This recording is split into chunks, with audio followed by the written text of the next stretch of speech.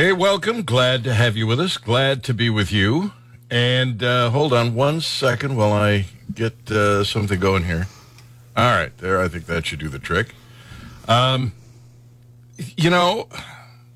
some professional radio in there. Well, good intro. Yeah, I'm liking that. Yeah. But I'm multitasking. It's like we should start over. Can we just edit that and go again? No, I would like to, but I can't. I'm trying to get to. There we go. I think that'll work. And let me just double check here. Welcome to our radio show this morning, folks. We've got a new host who apparently has never been on the radio before. Here, I'll hit the intro again. All right, let's From the capital of common sense, in the heart of the Midwest, this is Carry On Guns. Hit me with your best shot. Why don't you hit me with your best shot? Fire away. Do good now this time. Now, here's your gifted gun guru, Gary Nolan. Hey, welcome. Glad to have you with us. Glad to be with you. It is Carry On Guns. And Scott Van Kirk is in the background, along with Larry Whalen from Modern Arms. At the Brown Station location. Why am I in the background? Why can't I be in the front and center? I kind of think I just stepped up because we're getting awful dangerously close to dead air. Oh, Lord. If only there was something that we could, something in the news. We've got a ton of stuff, and none of it particularly good. What's going on in Texas is rippling across the country, and they are pushing harder and harder for gun control. Dr. John Lott is going to be on board with us in a little while, and we will chat with him about some of the lies. I want to start with an email that I got from a listener to my weekday show, and it really did irritate me. Her name is Carol, and she sent me a rather insulting email. She said, "I believe in regularly listening to opinion outlets with which I don't agree. I want to know your thinking. You're a glib host, and many people faithfully listen to you and only to you. There are legitimate sides to the gun debate. Good guy with a gun has been touted by the NRA for years. You are lying to your audience when you perpetuate the myth that the Aurora shooter looked for a gun-free zone. It's a myth. Research it. America is exceptional with its gun carnage. We must learn from advanced countries that control and limit the proliferation of guns. Use your platform for truth, not myths." So I sent her an email. I have not heard back from her. But I said, in the future, question me. Don't accuse me of lying. Now here I've done your homework for you. Quote, why the killer picked the target that he did. You might think that it was the one closest to the killer's apartment or that it was the one with the largest audience. Yet neither explanation is right. Instead, out of all the movie theaters within 20 minutes of the killer's apartment showing the new Batman movie that night, it was the only one where guns were banned. In Colorado, individuals with permits can carry a concealed handgun in most malls, stores, movie theaters, and restaurants. However, private businesses can determine whether permit holders can carry on their private property. Most movie theaters allow permit holders carrying guns. The Cinemark movie theater was the only one with a sign posted at the theater's entrance. A simple web search and some telephone calls reveal how easily one can find out how Cinemark compared to movie theaters that were closer. According to MapQuest.com and Movies.com, 7 movie theaters were showing The Dark Knight Rises on July 20th, within 20 minutes of the killer's apartment at 1690 Paris Road in Aurora, Colorado. At 4 miles and an 8-minute car ride, the Cinemark Century Theater wasn't the closest. Another theater was 1.2 miles away, just 3 minutes from home. So I've not gotten a response from her, but clearly I was not lying, And I was irritated that she would suggest that. I was telling the truth. And the whole point of this is that bad guys look for places that are soft targets where nobody will shoot back. And that's what they almost always do. Not every time, but almost always. And you almost never see them walk into a police station and decide to start shooting people so they can make some kind of a statement. Because they would get cut down before they got very far. And that's the one thing they don't want. So if she's listening and she feels like calling, love to hear from you. But I don't think she's going to call. She's just a rabid anti-gunner. And the same thing is what that I described here, going someplace where nobody has a gun, is exactly what happened in Texas. Went to a school, and by the way, and I am not going to be defensive about my support of the Second Amendment. There's no reason for me to be defensive. If you want to be upset about something, be upset about the schools that refuse to protect the children in their care. Be concerned that they're leaving the doors not just unlocked, but open. Be concerned that they're not training their personnel. This guy in Texas, whose name we shall not mention, was firing off rounds outside the school for several minutes. Why didn't somebody train those teachers to close and lock their doors? They didn't. There are all kinds of other things they could be doing but refuse to do. And the net result is those children in their care are vulnerable. And if you want to get upset with somebody, don't get upset with the gun owners.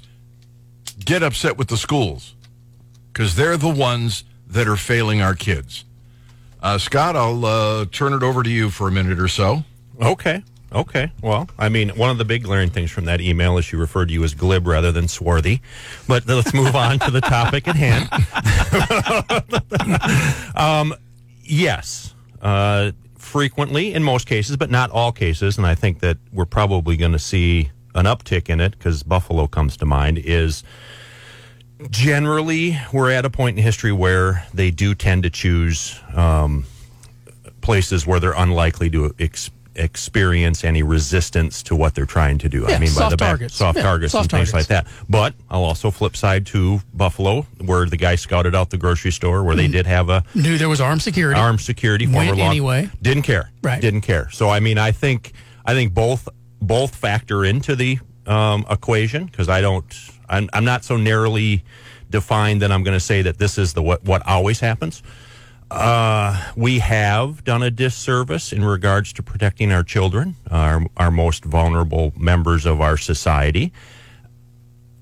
I will tell you that it is up to you as community members, it's up to you as parents to really, really very closely look where you send your kids to school. Yeah. What policies and procedures they actually have in place. And I don't mean whitewash. I don't mean the paper tiger where we're like, oh, well, we do this. We have an active shooter drill every month or every quarter. Or what are your practices? Yeah, what do you really do? Yeah, what have environmentally, what have you done? Yeah.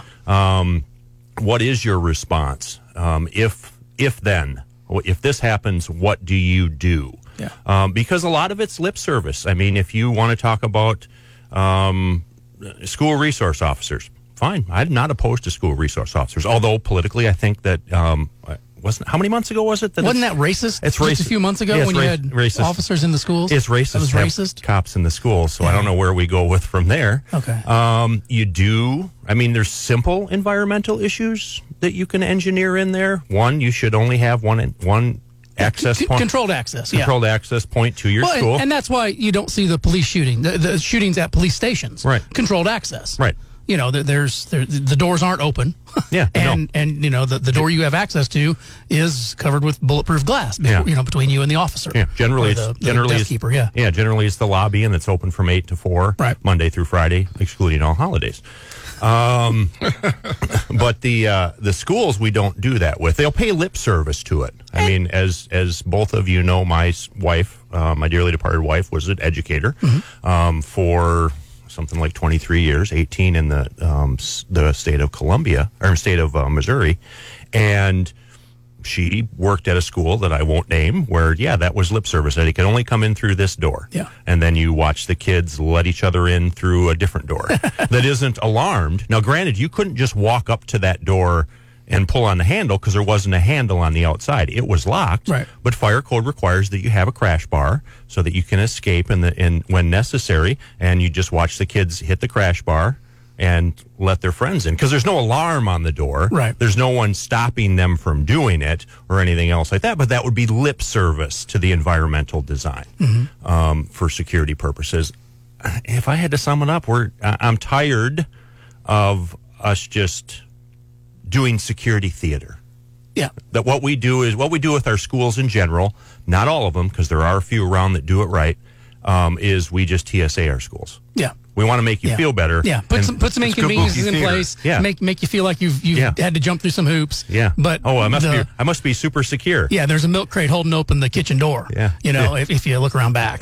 Yeah. So that's awesome. Well, there is, I think, a way to really help solve the problem. You're not going to completely solve any problems like this, but you can pretty much draw it down. And I think Scott and I may disagree on this, but I think that if teachers are willing and the schools let them, and they take training and work with law enforcement, that they should be allowed to carry a firearm in the building, concealed. And I think a sign in front of every door and in the parking lot is a deterrent, because it tells them, the bad guys, that they're going to meet resistance. Well, I think that will probably do the most to ameliorate the problem. Well, the only potential point of disagreement on that, Gary, is it has to be a real deterrent. That's always been my position, meaning that if you are going to arm individuals and you are going to burden them, if you want to call it, or make them responsible for the safety of other individuals, boy, they better be good. They better be at a level where they actually are a deterrent. And I'll go back to Buffalo. So we had a retired police officer and working a security gig at what I would presume is probably an inner city grocery store. The shooter didn't care. He showed up with a rifle. He showed up with body armor. And the security guy, God love him, he tried. Yeah, he engaged him. Absolutely. He engaged without any success. Yeah. Yeah. Because, But that doesn't deter from my argument. Doesn't it? No. What I'm saying is it better be a real deterrent, meaning that my question to anyone because there's plenty of people on our side who are like, oh yeah, we need to arm the teachers, and I would have showed up this, and I'd have showed up and done this. And before the show started, Larry and I were discussing it, and my response was, okay, how's your headshot? Yeah. At what distance are you able to hit? Well, the alternative is we throw river rocks at the guy. I think the gun is a much better alternative. Hang on, because we're up against the clock. We'll take a quick break. We'll come back. You're listening to Gary on Guns. Hey, welcome. It is Gary on Guns. And joining me in studio is Scott Van Kirk, former law enforcement, Second Amendment supporter, and a firearms trainer as well. And then Larry Wayland is on board with us this morning, too. Where's Larry from? I'm Modern Arms, Brown Station location. No, thank you. Yeah. You guys through? Can I move on? Go ahead. Is it okay? All right. So Scott and I were talking about having teachers that are trained and armed. I argue that is in itself a deterrent. And Scott had a couple of, I wouldn't say arguments, but additions, I guess. So explain. Well, my additions simply are that if you're going to have a deterrent, it always has to be a real deterrent. I mean, we don't say, well, we do sometimes, and it always works out bad for us. But on a foreign policy standpoint, when you draw the red line that shall not be crossed, and then they cross the red line and you don't do anything, it's not much of a deterrent, is it? Just redraw the line. You just redraw the line. Yeah. My contention is if you're going to go at that as a deterrent, then yes, you have to develop a model for the training, for the policy, for the selection, for the continuing education / training of the individuals who are willing to do that. It's not just a one and done. But by simply eliminating the federal ban on firearms concealed carry permit in the schools, by eliminating that Safe Schools Act that didn't do anything to make it safer, just made it a gun-free zone for people that were following the law, that would be a good step. Instead of adding new gun regulations, shooting people's already a crime. You know, more laws aren't the solution to this. Oh no, it's cultural change, and it's change at how we look at securing the schools. Well, there are other schools in the country, several in Texas, they're in Colorado and Ohio. You can do it. I think there are some even in Missouri. Oh, you can. Where they have armed personnel. Yeah. And so far, there have been no problems.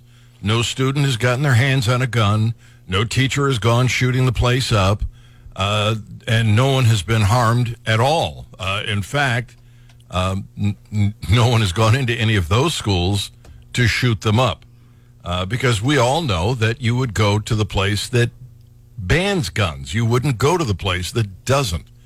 It is a deterrent. And if you don't let them train and carry, if you don't let some of those faculty members do that, then you're stuck throwing river rocks and erasers at people who are carrying guns and rifles. I think you're in a much better position if you have teachers and personnel that are armed. Oh, and I agree with you. And like I said, my only contention on that is that they actually be a real deterrent, meaning they're capable of delivering the force that needs to be delivered if, in fact, your worst day happens. Yeah. And I also would contend that this is not a federal issue. And I also contend it's not even a state issue. The only thing the state needs to say is we fully recognize that local jurisdictions, i.e. school boards, can authorize this and leave it at that. Yeah. And well, I think it can be a federal issue. The federal government blackmails states all the time. If you want our money, you have to do this. If you want us to send you a check, you have to do that. They do that to schools right now. The federal government can tell the schools in every state, if you want this money from the Department of Education, you have to allow faculty and staff who are willing to conceal carry. No, absolutely not. Because at the federal level, then they will impose their own restrictions and their own model of leave it local. How this should be done. I didn't argue that they should have that right. I just said they should be able to blackmail them into doing it. And how they will blackmail them into doing it is they will establish the standards. Yeah. You've never worked for the federal government, Gary. I've watched them very closely. I've worked and for I them. understand what you're saying, but I'm telling you that it can be done. That's my argument. It can be done. The federal government, the Department of Education, can say they can, and that's my point. And they'll be every bit as successful as every other federal level program they've ever implemented. No solutions come out of Washington. Well, the one thing that they have been successful at is blackmailing states. So, let's at least hope that somewhere along the line, somebody in Washington says, this is the real solution. I know it's a long shot. I know it's almost impossible because they are the federal government. But it can be done, was my point. All right, we're up against the clock. You're listening to Gary on Guns. Hey, welcome. Glad to have you with us. Glad to be with you. Scott Van Kirk on board with us, and along with Scott, we've got Larry Wayland from Modern Arms. I say we got at the Brown Station location. Jeez, you guys are like, we're all off a beat this morning. It's like professional radio, but it's got us doing it. Yeah, Can we come back from that break again? Do you want to do that? We did that once already. All right, but this time they screwed up, not me. All right, let's. We've been talking about this thing in Texas that everybody is talking about. I don't care if you're at Fox News, MSNBC, talk radio, everywhere they are talking about this. And as the information about what happened in Texas begins to come out, there seems to be more and more outrage. Because it turns out that this guy was outside shooting for several minutes. This teacher didn't lock her door. Somehow she didn't think that was necessary. I don't know about you guys, but I hear that kind of gunfire. If I've got a secure door, I'm going to close it. But she didn't. So the training was poor. And I want to put people's minds at ease in Columbia because I have participated in these exercises that included, if I'm not mistaken, the Sheriff's Department, Columbia Police, the Boone County Fire. I mean, everybody was involved in this. And they did active shooter training, and it was pretty thorough. So, if there's a response, I believe that, in Columbia, you're going to be safe, or at least safer than in places like this town in Texas. That said, they waited more than an hour to go into that room. Scott, I'm thinking, maybe there's something that we don't know. No. I did a little study on this because I was a cop in the Columbine era, and me and my old SWAT commander and I we trained about 2,000 police officers in West Central Wisconsin post Columbine in active shooter response. Well, Columbine was the pivotal point when right. active shooter response changed. Right. Before that, the doctrine was barricade. Yeah, treated as a barricade subject. Yeah. And Columbine turned that on its head. Right. And that first one there goes. Yeah. First or second, because the only thing is as you respond, first officer on the scene, if there's two schools of thought, and to be honest with you, as the first guy on the scene, you make the decision because guess who's in charge? You are. First guy who gets there. Yeah. So if you get there and you find yourself at the initial entry point and you can engage the suspect with a ballistic response, you immediately begin to engage him. The thinking being, if he's shooting at me, he's not shooting at anybody else. Yeah. If you get there and you don't have an immediate ballistic solution, it's on you whether you want to go towards the sound of gunfire or you wait however long it takes for a second. For number two to show up. For number two. Yeah. But once there's two, yeah. It's no longer a question. It's down the hall. It's down the hall and away you go. Towards the door, yeah. So the first person, you got to decide. It's up to it because circumstances very much will dictate that. Yeah. But once the second officer gets there, you go. Yeah. And they can start to backfill you after that. But to be perfectly honest with you, you have to get in there, and you got to get in there fast. You look at nationwide response times for law enforcement; they average about 4 minutes. Yeah. And that is faster in some cities, brought down by some counties because of the larger distances to travel and everything geography. else like that. But you go towards the sound of guns, and all you do is, you step up. You grab onto them and you head on in, and you engage them so that you're now the target, basically. So they are, if they're shooting at me, they're not shooting at anybody else. Yeah. And hopefully, I have the skill level to be able to terminate the threat very quickly, very, very quickly. Because, like I said before, how's your headshot? Yeah. Because we're talking handguns against body armor, and that's a poor equation. That generally leaves you with a headshot, leaves you with what they call a B8 center. Yeah. Yeah. T-zone. Yeah. That's all you've got. And so we did this training. We did an 8-hour training for literally thousands of officers over the course of a in-service cycle. But then almost nobody ever came back to. They never put it on the in-service schedule again. Right. They never. Very few departments contacted us or other people like us and said, hey, could you come in and do some refresher training in regards to that? What do we need to do from a model policy and everything like that? Because you have to remember, law enforcement is like many other aspects of government. We only run over and stamp out the fire after it's already a fire, and then we throw some training at it, even no matter how high the quality of training is, we throw some training at it, and then, oh my gosh, over there's a different fire. Yeah. And we run over and put that out. Well, and they're pulled and pushed those directions by circumstance that happen, and the media cycle, the funding. Right. They're pushed like that and pulled that way in various directions to the hottest fire. Mm-hmm. Oh, and, absolutely. We see that out of our federal legislatures.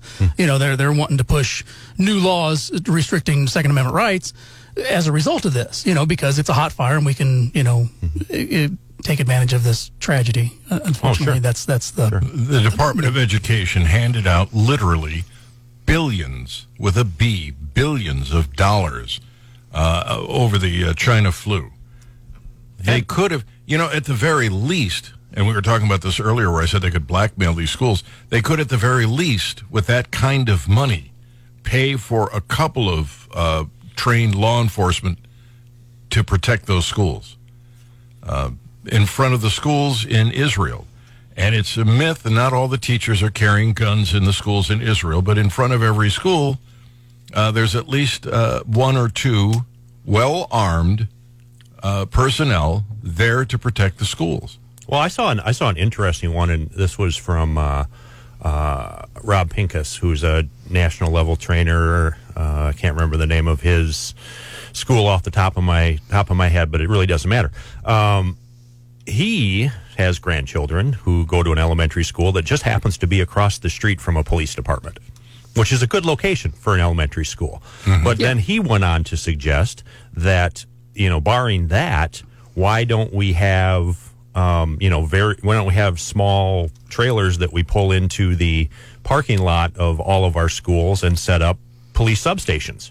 Yeah. So at the very least, the police are coming through on a very regular basis, stopping off, doing a report, taking their lunch break, grabbing a cup of coffee, whatever the case may be. Mm-hmm. Because at the very least, we have a much quicker response time because there just might be a cop there at the time. Yeah. And could be a deterrent.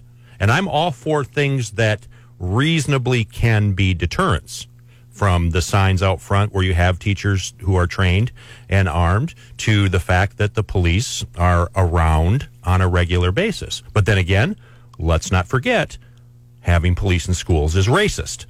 So you've got to juxtapose. Several months ago it was. Yeah, now I don't know if it is now or not. Right, yeah.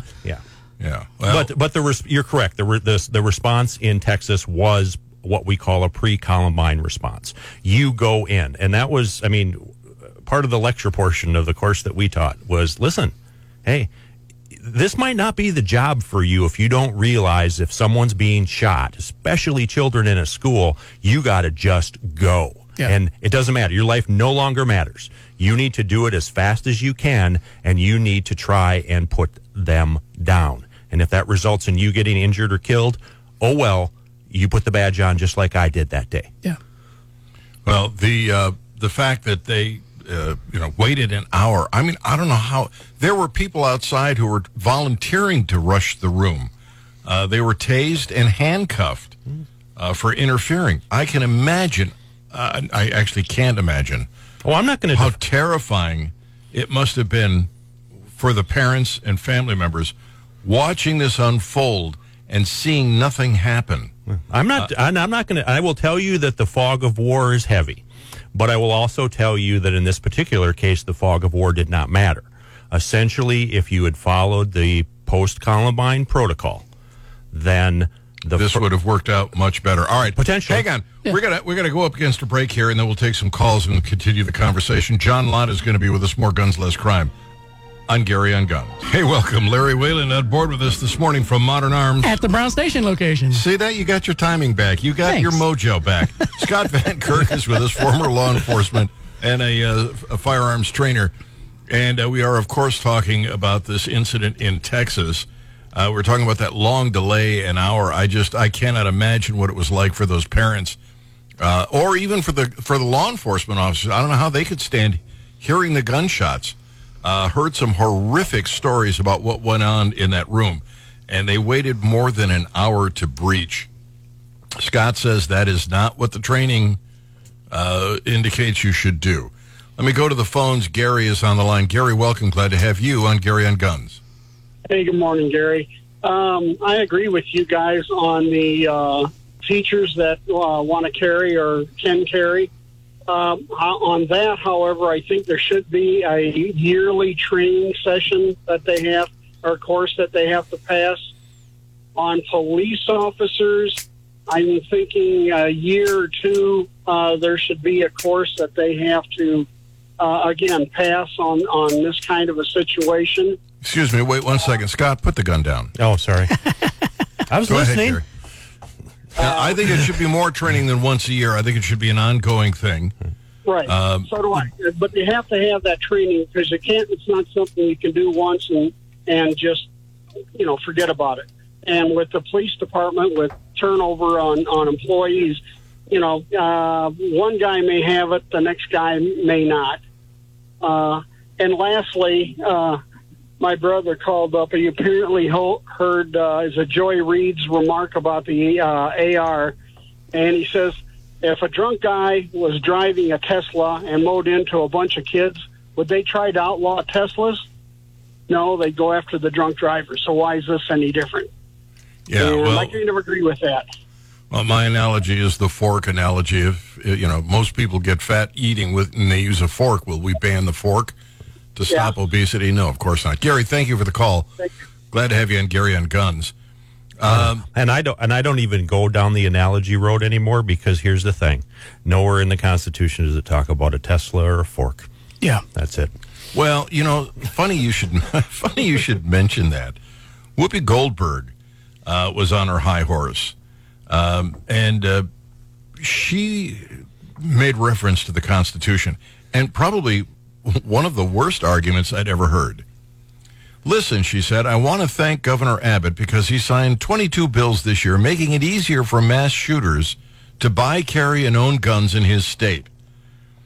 She's being facetious, but she's also wrong, by the way. We'll go into that.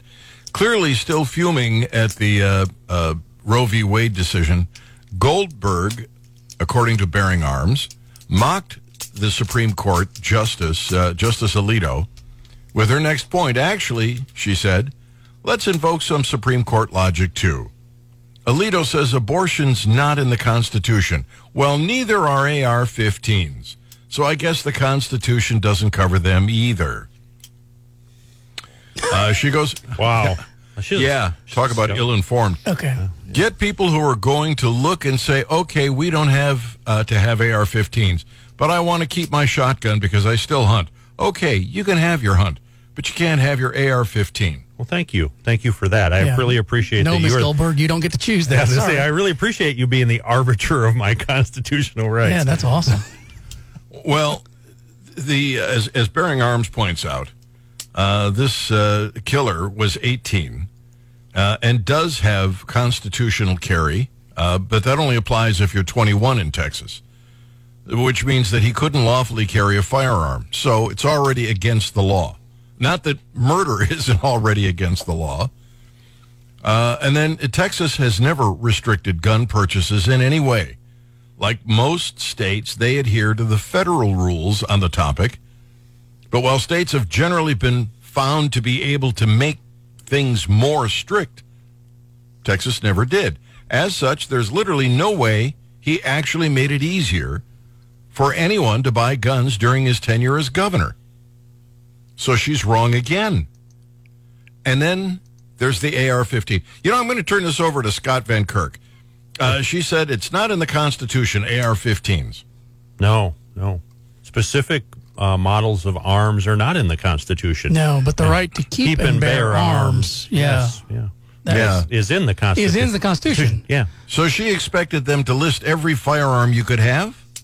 Indeed. And then I would only guess that she must also believe that we have to list every form and communication device and form of technology and everything else that would be covered under the First Amendment. Yeah. Otherwise, they didn't envision it, because at the point that the Bill of Rights was written, the only thing, the mass production was printing press. Well, right? even the practice of religion, Mormon religion came into being, as I understand it, after the Constitution was written. Good point. So Good point. the whole Mormon faith would be right, would not be protected because they did not envision that faith. Yeah. Essentially. Note to Mitt Romney.